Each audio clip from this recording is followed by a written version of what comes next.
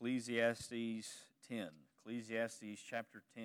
We are plugging along here. We've only got three if you include 10, but we're getting closer to the end of Ecclesiastes, and now we're coming to chapter 10. I'm going to go down through verse number 15 for today, and we'll look at this passage of Scripture. Title of the message is Fools and Their Folly. Fools and Their Folly. And that is definitely the focus of this passage that Solomon points our attention to. And so let's read our text together. Solomon writes here, he says, "Dead flies make the perfumer's ointment give off a stench. So a little folly outweighs wisdom and honor. A wise man's heart inclines him to the right, but a fool's heart to the left. Even when the fool walks on the road, he lacks sense, and he says to everyone that he is a fool. If the anger of a ruler rises against you, do not leave your place, for calmness will lay great offenses to rest. There is an evil that I have seen under the sun, as it were an error proceeding from the ruler. Folly is set in many high places, and the rich sit in a low place. I have seen slaves on horses and princes walking on the ground like slaves. He who digs a pit will fall into it, and a serpent will bite him who breaks through a wall. He who quarries stones is hurt by them, and he who splits logs is endangered by them. If the iron is blunt and one does not sharpen the edge, he must use more strength, but wisdom helps one succeed. If the serpent bites before it is charmed, there is no advantage to the charmer. The words of a wise man's mouth win him favor, but the lips of a fool consume him. The beginning of the words of his mouth is foolishness, and the end of his talk is evil madness. A fool multiplies words, though no man knows what is to be, and who can tell him what will be after him? The toil of a fool wearies him, for he does not know the way to the city." Now, how many of us have ever done something that was foolish?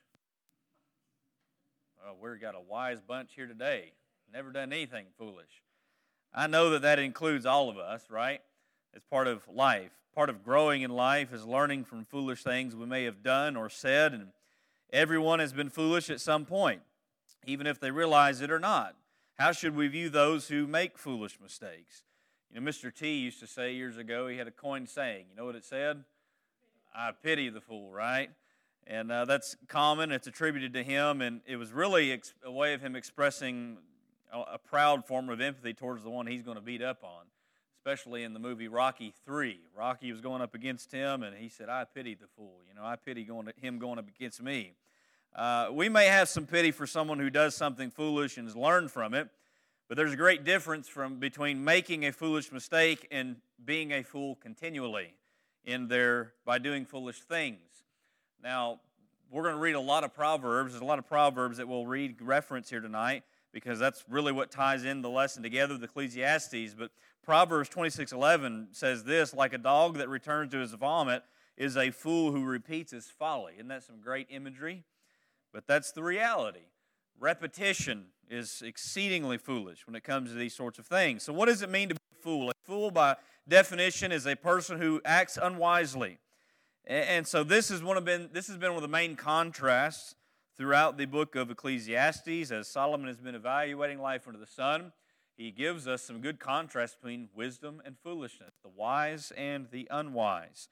And so what we find with the foolish people is that they commit folly. And folly is just another one of those words that refers to foolish or foolishness. It's an adjective that means lacking good sense or judgment, silly, unwise. And so the world is full of foolish people. Not just people who make foolish mistakes, but people who live in perpetual foolishness. Solomon has observed that truth over and over again. And perhaps you have observed that truth over and over again. Now, there's two kinds of wisdom that's been being communicated by Solomon through this book as we've read through it. He gives some plain wisdom that is basically describing observations he's seen, or maybe things he's learned from his own experience, right? They're more detailed, drawn out. But then there's also proverbial wisdom, which is what we see in our text today. These would be short, tactful statements that communicate a truth in a very poetic manner. That's what Proverbs are. And so when we look at this passage, it's mostly proverbial wisdom. But this passage focuses really on the negative. You can glean the positive, but the focus is the impact of the negative, which is that of being foolish and what happens with foolish ramifications. So what do we learn here? Just one heading tonight. I want to break this down into a few things, just principles that we learn from this passage. You see the dangers of foolishness. The dangers of foolishness. And we're going to look at these as we come through the text. Number one, the first thing we'll find is that a little folly spoils great good. A little folly spoils great good. And we see this in verse 1. Dead flies make the perfumer's ointment give off a stench. So a little folly outweighs wisdom and honor. Now, he began this passage of wisdom. It connects through the last few verses of the last chapter. But now he comes into this. He showed us how wisdom is better than strength. It's better than weapons of war. And wisdom is what we need. But he says, dead flies make the perfumer's ointment give off a stench. Isn't that a great way to start a chapter? Dead flies and a stench. That's real appealing, right? But this is all part of his point here. He's going to make. In ancient times, people would mix certain elements to make perfume or an aroma for embalming, but also for wearing, right? And so there's several elements that went into these perfumes and these ointments, and dead flies were not in the recipe. They don't belong there, right? Because of what they do here in this text. They give off a stench. They ruin the mixture. And so what he's saying here is, okay, as you look at this, though these dead flies are small and maybe seemingly insignificant to some, they have a great effect on the overall aroma of this perfume or this cologne or this embalmment ointment. And so notice what he says here. So a little folly outweighs wisdom and honor. Notice that it's a little folly, just like dead flies are just little things. He says a little folly brings a great stench to a person who otherwise maybe had wisdom and honor. He says that it outweighs wisdom and honor. So the proverb really is underlining the fragrance of the wise man's character, which is seen in imagery by the perfume. And yet only a small mistake can make the smell of his folly greater than the fragrance of his wisdom. Now we think about this, and by way of application, and just how soon and how easily ruin can be brought to a person's life by an impulsive or foolish decision. Now these can come from both the irresponsible person and even those who are faithful people. Consider Esau for a moment. Esau, I would consider quite irresponsible. Esau, in his foolish impulses, we read and see throughout his life, he impulsively gave away his birthright, something that was very valuable and highly honored in that day, to Jacob because he was hungry. And there was stew right in front of him. And he says, man, I tell you what, I'm so hungry I'm about to die, so I'm just going to give this up. What's it worth to me if I die? He was impulsive and foolish in that decision. That showed forth foolishness in him. We think of Jacob's sons, who concerning his name, they went and deceived and killed a town of people who had defiled his sister, but Jacob was concerned about their actions because it was impulsive and unwise the way they went about it. He says in Genesis 34:30, Jacob said to Simeon and Levi, you have brought trouble on me by making me to stink among the inhabitants of the land. Impulsive reactions. Then we think about someone who maybe was faithful that had an impulsive reaction that is a mark on him, right? Consider Moses. He wasn't an irresponsible man, but he was a faithful, committed man, well-respected man, still is today, but yet in an impulse of anger, he struck the rock, and by that sin, that impulsive, foolish decision, he was restricted from entering the promised land. Here's the reality. That can happen to any one of us. Whether you maybe think you're responsible or you're irresponsible, we're not above having something foolish happen to us in our life because of our actions. Now, we think that in modern day examples, a person may give up their purity, something so valuable, for a momentary pleasure. Happens all the time. A person may give up a long-built reputation for a drunken night of partying, something so fleeting. A person may give up their honor and respect among others from one outburst of anger and rage. Impulsive, foolish decisions, though it may be small in the moment, like the dead flies, can bring great damage to reputation and to a person's life. You see, through our life, we should be building up good character, good reputation. Solomon said in Proverbs 22:1, a good name is to be chosen rather than great riches, and favor is better than silver and gold. But there is the danger to all of us that we can tear down what we've built up by a very small thing, by a very momentary thing. Derek Kidner rightly comments here and says, it takes far less to ruin something than to create it. And that's a great principle for us to keep in mind. So we need to take this proverb to heart. We need to be on guard against the little folly that may cause a great stink to us in our life. But notice also, letter B, that following folly leads to dishonor and trouble. Following folly leads to dishonor and trouble. And the next, we see a contrast between the heart of a wise man and the heart of a foolish man. In verse 2, Solomon says, a wise man's heart inclines him to the right, but a fool's heart to the left. You say, well, what does that mean? Well, in that day and time, and even still today in some ways, probably in some cultures, the right hand or the right direction, it's associated with strength and honor, something that saves and supports and protects, as some may say. We see this referenced in various ways through Scripture. You'll notice the right hand is always one of favor and blessing. Psalm 16:8, David says, I have set the Lord always before me, because he is at my right hand, I shall not be shaken. There's the indication of the right hand. It signifies honor and authority. Where is Jesus seated? At the right hand or the left hand of the Father? The right hand, right? So you see that imagery there. Colossians 3:1. If you then have been raised with Christ, seek the things that are above, where Christ is seated at the right hand of God. So the opposite of the right is the left. And the left signifies weakness, dishonor, calamity, and even wickedness, if it's in the right context. So the right, as opposed to the left, is a common contrast in the Scriptures. We look at the final judgment, when Jesus teaches about gathering the nations, the sheep and the goats. We see this imagery again. Matthew 25:32-33. Look at this. Before him will be gathered all the nations, and he will separate people one from another, as a shepherd separates the sheep from the goats, and he will place the sheep on his right and the goats on his left. So there you have it again, the right and the left. So when it comes to this, we most definitely want to be on the right, don't we? We don't want to be on that left side. And we know that those on the right, those are his sheep. They're going to enter into his eternal kingdom. Those on the left are the goats. They'll enter into eternal judgment. But here's what we see with this. The contrast of right and left in Solomon's words, it's not an exact description of good versus evil, although it can be.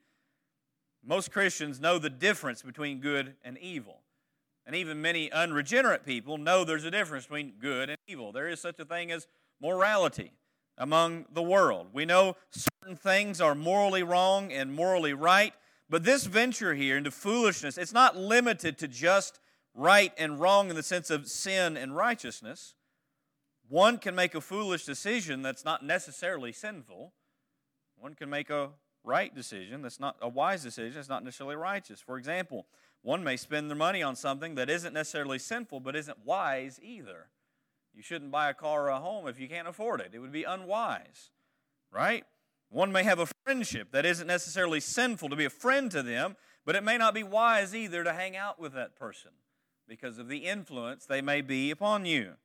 One may follow advice that isn't sinful but isn't wise either, like being dared to jump into a lake off a high place. Might be a thrill, but it's probably not the wisest thing to do. You see, many choices in life are not necessarily a choice between good and evil. Many choices are a difference between wisdom and folly. And they certainly can be intertwined, but they're not always intertwined. Now, one thing's for sure that we learn from this text. Notice what it says. A wise man's heart inclines him to where? To the right, not to the left. So when wisdom is the guide of a person's heart, the direction is towards the right, that which is honorable, that which is beneficial, and of course, godly from Scripture. You see, true wisdom has a fear of God as its foundation, which affects the rest of the direction of a person. I think a good example of this would be Ruth. Ruth had a choice of two directions, didn't she? She could have gone back to her people and to her pagan gods. But in wisdom, what did she choose? She said to Naomi, "Your God will be my God, your people my people." She chose the true God and she became part of God's true people. So what you find in the opposite side of this is the fool's heart takes him to the left, the direction that is not grounded in the fear of God or what is good and right and wise and honorable. I think a good example of that would be a man named Lot. Lot also had a choice in two directions he could go, didn't he? Abram gave him the choice. And what did Lot choose? He chose to pitch his tent towards Sodom because the grass was greener that way, right? It was a foolish direction he took, as we find he continued to go further in that direction. Not only was he near Sodom, we find later he's in Sodom. And so little by little, he's making the foolish decision to go left, to go the wrong direction. You see, the dangers of foolishness, they're usually not immediately seen, and that's part of the problem. The dangers of foolishness are not immediately seen for reasons plain to us in Scripture. What Solomon say earlier in the book of Ecclesiastes, he said in chapter 2 and verse 14, "The wise person has his eyes in his head, but the fool walks in darkness." See, wisdom gives clarity to seeing what the ramifications are going to be. What's the outcome? If I take this decision, I make this direction, where's this going to lead me? The fool is blind, and he's not seeing and realizing what he's doing. He just continues on doing this same thing. And so the fool inclines to what is less valuable, less good, less wise, less beneficial, and even can be positively wrong and sinful in that direction. So this is truly where we must examine our own selves in our life. What direction are we going? Are we gravitating in the way of wisdom towards the right or the way of foolishness towards the left? Do we move toward temptation or away from evil? Do we move forward in our discipleship and growth in the Lord, or are we stalled and stagnant in our spiritual life? Do we seek what is wise, or do we just do whatever we feel like, regardless of what the outcome may be? That really is what foolishness all boils down to. It's impulsive. It does whatever the flesh wants in a given moment. Notice he continues this line of thought in verse 3. He says, "Even when the fool walks on the road, he lacks sense and says to everyone that he is a fool." So basically, even when it seems that a person may be wise, he's walking on the road, they reveal their foolishness by their speech, by their talk. After all, one of the only ways really you can hide your foolishness is to keep quiet.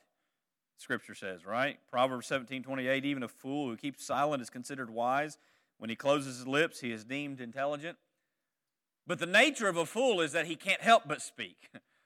And so therefore, he still reveals it, right? He reveals it. Thus Solomon says, he says to everyone that he's a fool. Now that doesn't mean that the fool is saying, "Hey everybody, I'm a fool." No, it's just picked up on how he talks, how he speaks, what he's saying. His words reveal his foolishness. And this aspect's going to come up again later in this passage, so I'll share a little bit more about that in a moment. But the overall point here that Solomon is making is that wisdom leads to what is right and honorable, wise. Foolishness leads to what is dishonorable and bad for a person in their life, and even sinful. Letter C. Fools fail to be calm in heated situations. Fools fail to be calm in heated situations. Now, whenever there is a heated situation, when anger and rage are flowing out like water, what is the natural tendency of a person in response to that kind of thing? Our natural tendency is to respond in the same way, to fight fire with fire. Well, guess what happens when you fight fire with fire? You only spread the fire. Nothing gets put out. Nothing gets solved.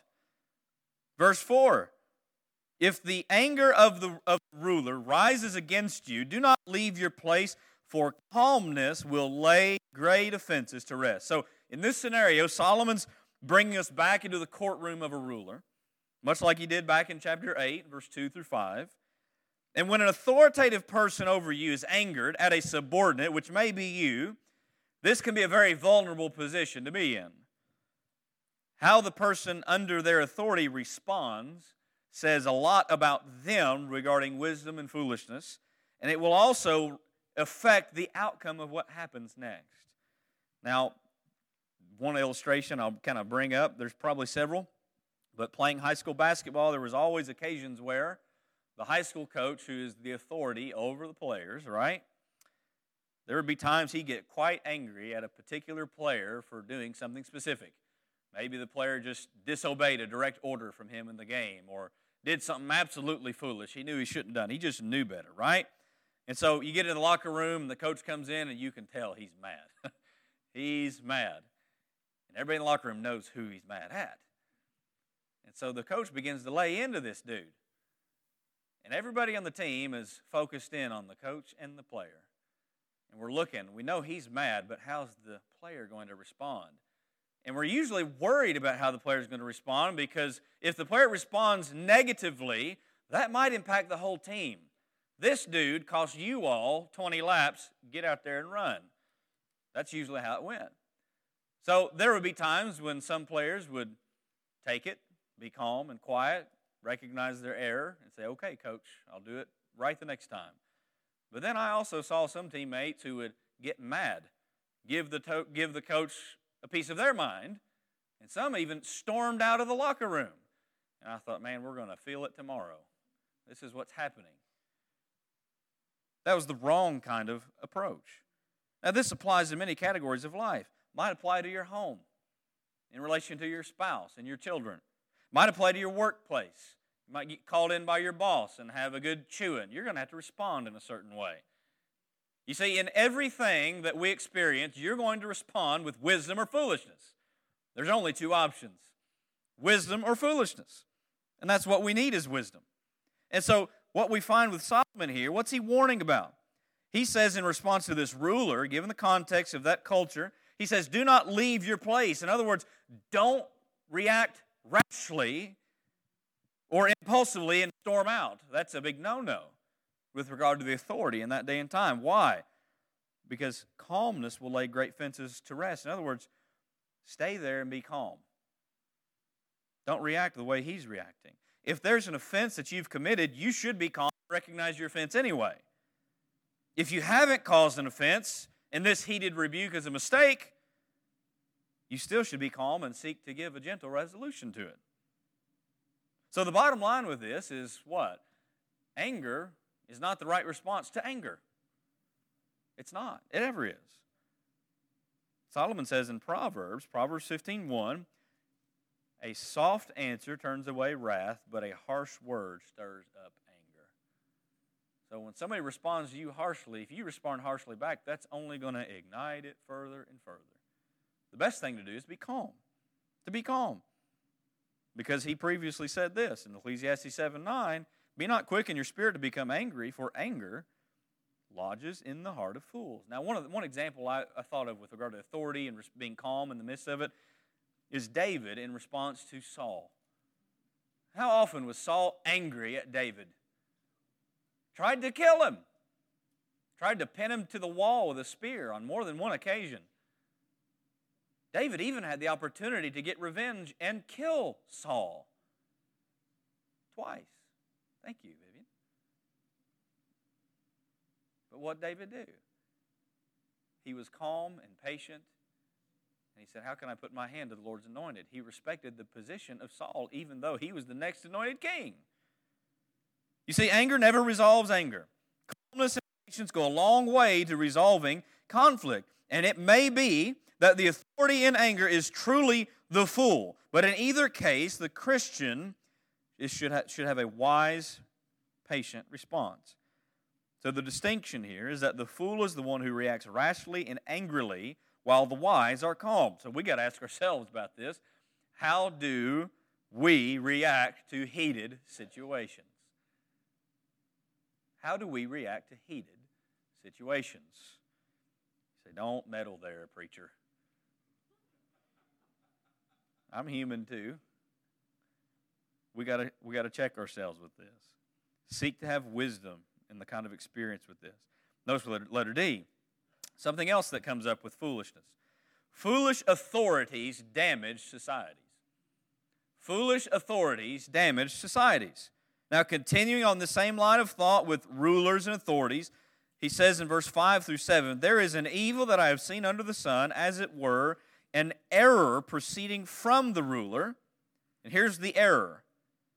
Folly is set in many high places, and the rich sit in a low place. We'll pause there for a moment. You notice the evil that he sees is that it's an error on behalf of the ruler who is in charge. Now, how often do we see the error proceeding from the ruler? Regardless of what ruler it may be, don't we see it? It's quite often. Now, no ruler is perfect in his positions or his practices. We must understand that. Every ruler has a measure of foolishness to them. Some just have more foolishness than others do.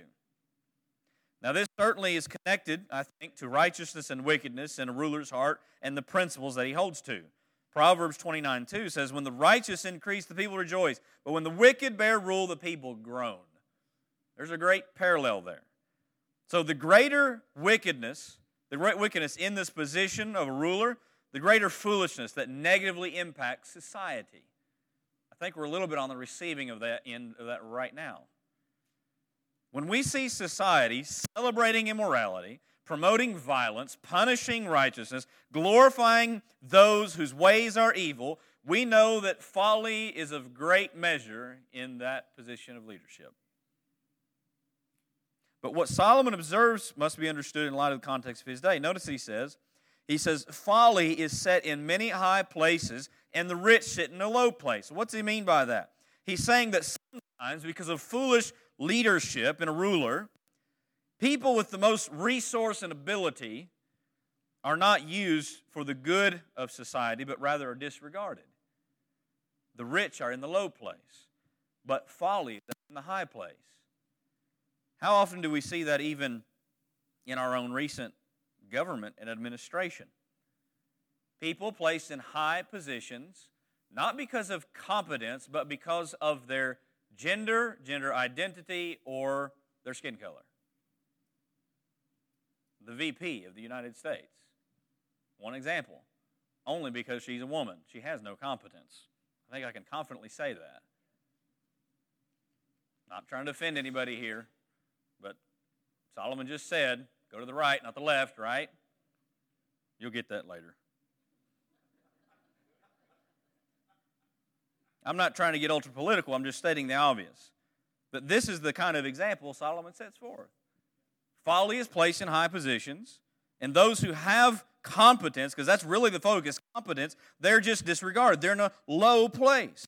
Now this spreads beyond just the political sphere to other areas of society as well. Even the workplace. People are hired based on not competence, but other things, just because they want to be inclusive. It's utter foolishness. And guess what that utter foolishness does? It impacts the whole of society. It impacts the rest. You see, fools are not known for competence. They're known for incompetence. And when someone is incompetent, they shouldn't get to do what the competent should be doing. This goes to every level. I mean, we had a mechanic one time at our shop. We had to let him go because he was just straight out incompetent. Late for work, didn't do jobs right. One day he did an oil change and forgot to put the oil cap in on the bottom of the car. You know what happens when you don't put the oil cap in at the bottom of the car? You put all the oil back in the car, and he drove it out down the road, and the oil spilled out everywhere, right? Huge mess. Huge mess. Fools don't belong in positions of authority or great responsibility because of the damage they incur. Now you look at verse 7.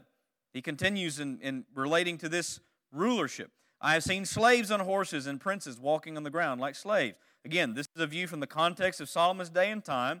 In Solomon's day, horses were associated with power and authority and wealth. Not just anybody could have a horse. Many of the horses were brought in from other places. They didn't really have a lot in that region.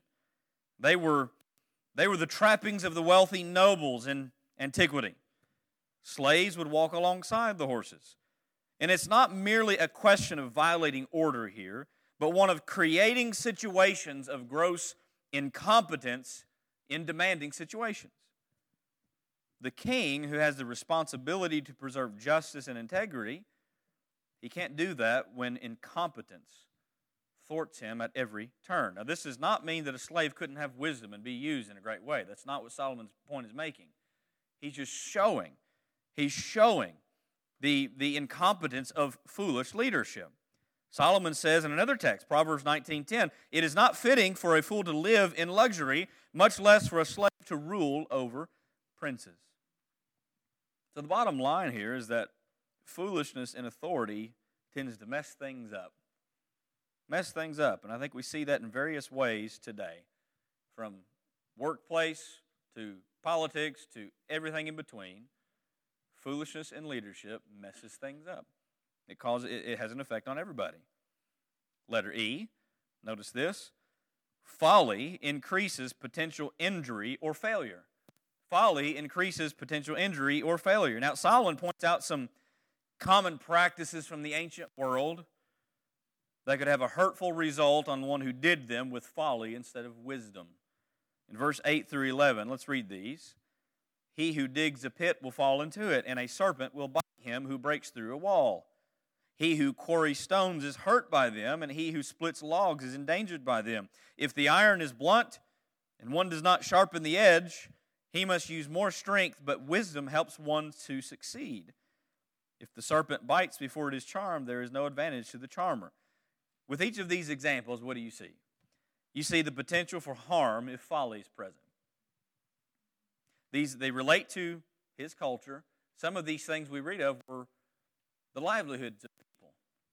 For example, if you dig a pit and you don't have wisdom around that pit, what's going to happen to you? You're going to fall into it. You don't play around in a pit. Sometimes this example was used regarding someone who had planned evil against someone else, and it happens to them instead. David uses this in Psalm 7, 15 through 16. "He makes a pit, digging it out, and falls into the hole that he's made. His mischief returns upon his own head, and on his own skull his violence descends." In other words, you have mischief in mind, beware, it might come back on you. And it's folly. It doesn't work out in the end. Second illustration here, if you bust through a wall without any regard for your surroundings, there might be a snake in that wall that might bite you. Now, this could be an old-time form of demolition. Maybe, I don't know. I do know that this was different structure to their buildings and things of that nature. Snakes were common in walls and around such areas. We have a reference in Amos 5:19. Amos wrote, "As if a man fled from a lion and a bear met him, and he went into a house and leaned his hand against the wall, and a serpent bit him." So you see just right there, thankfully we've got walls that are sealed off. Don't want to worry about any snakes coming in through these walls, right? We got some spiders, but they're not near as bad as a snake.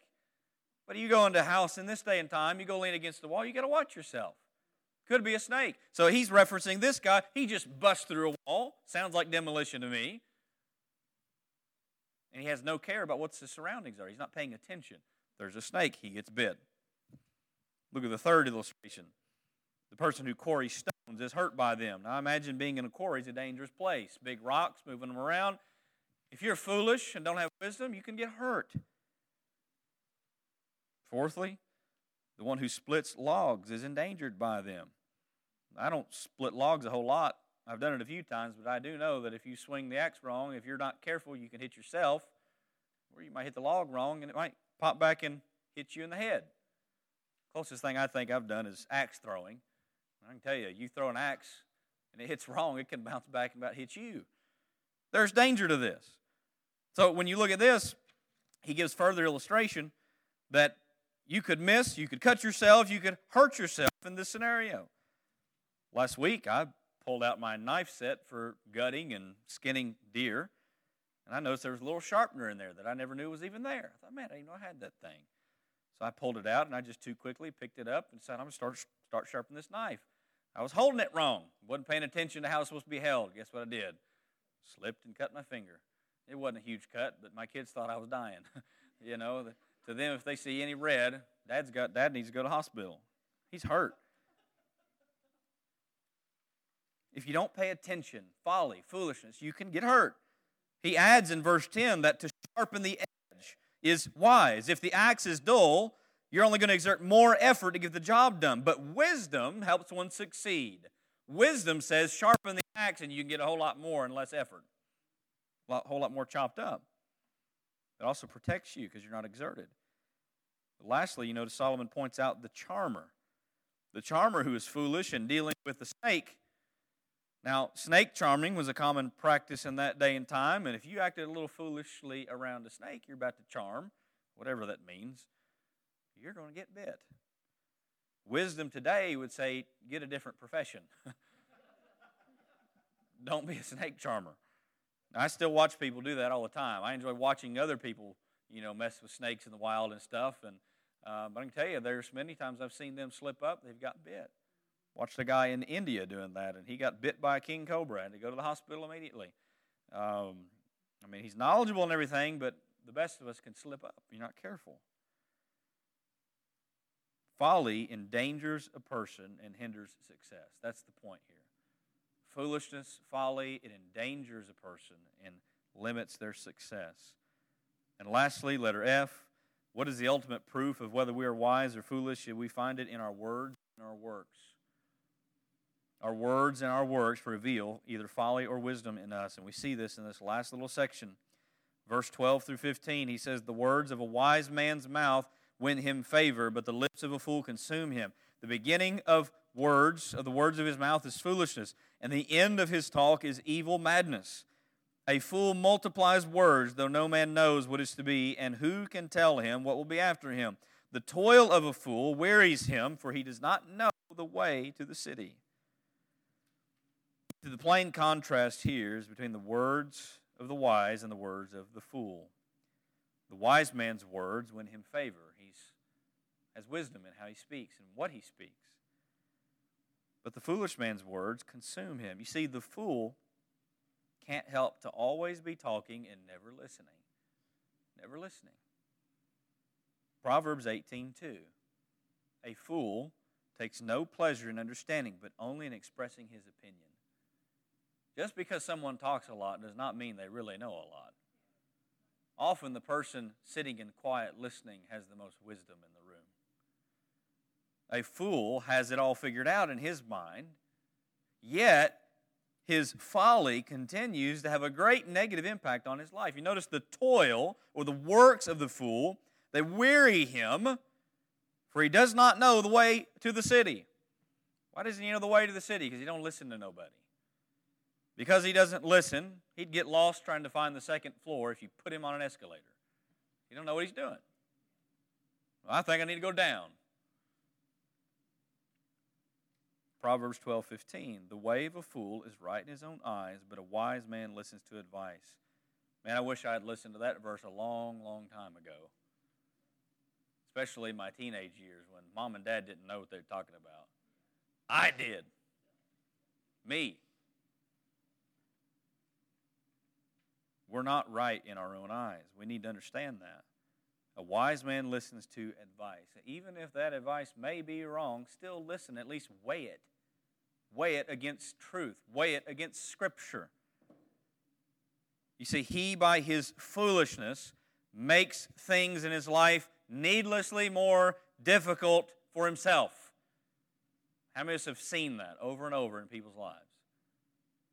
They simply make life harder for themselves because they act and live foolishly. They don't listen. They don't seek wisdom. They simply do whatever they feel. Do we want to live wisely or foolishly? Well, how can we live wisely instead of foolishly? Well, firstly, we understand that the Lord is the beginning of wisdom. We need to know Christ because He is wisdom to us. He is wisdom to us. But ultimately, it comes down to practice too if we know Him. And I'll read just in closing tonight, Matthew 7, verse 24 through 27. Look at this with me. Just the contrast Jesus gives. He says, everyone who hears these words of mine and does them will be like a wise man who built his house on the rock. And the rain fell, and the floods came, and the winds blew and beat on that house, but it did not fall, because it had been founded on the rock. And everyone who hears the words of mine and does not do them will be like the foolish man who built his house on the sand. And the rain fell, and the floods came, and the winds blew and beat against the house, and it fell, and great was the fall of it. You want to live in a wise manner? Follow Jesus. Live according to His Word. To not live according to His Word is to build your life on sand, and ultimately it's going to crumble because a storm is going to hit. Eventually. Always. You want to be founded on the rock. The contrast can't be any more plain from Jesus' Word. What Jesus says is the foundation, and what Solomon says is just the outflow of some of these things. So as you consider this passage as a whole, it may at first seem maybe unorganized or random, but so is a lot of things in life. You're hit with this, you're hit with that. You're going to respond wisely or foolishly to this or that. With everything we experience. The question for everyone in light of this is, am I living foolishly or wisely? Not did you make a foolish mistake or have you ever been foolish. That's all of us. What matters is what we do going forward. Am I living wisely? Am I seeking to live wisely? Because Solomon plainly points out the dangers, the great dangers of living foolishly. So we need to seek to live wisely and avoid folly in our life under the sun. And the Lord blesses that. That's how He intends for us to live. And if we need more wisdom, we feel like we don't have enough wisdom, what's God say about that? Ask for it. James 1:5. If you lack wisdom, let him ask of God, who gives to all men liberally. So we're thankful for that wonderful promise.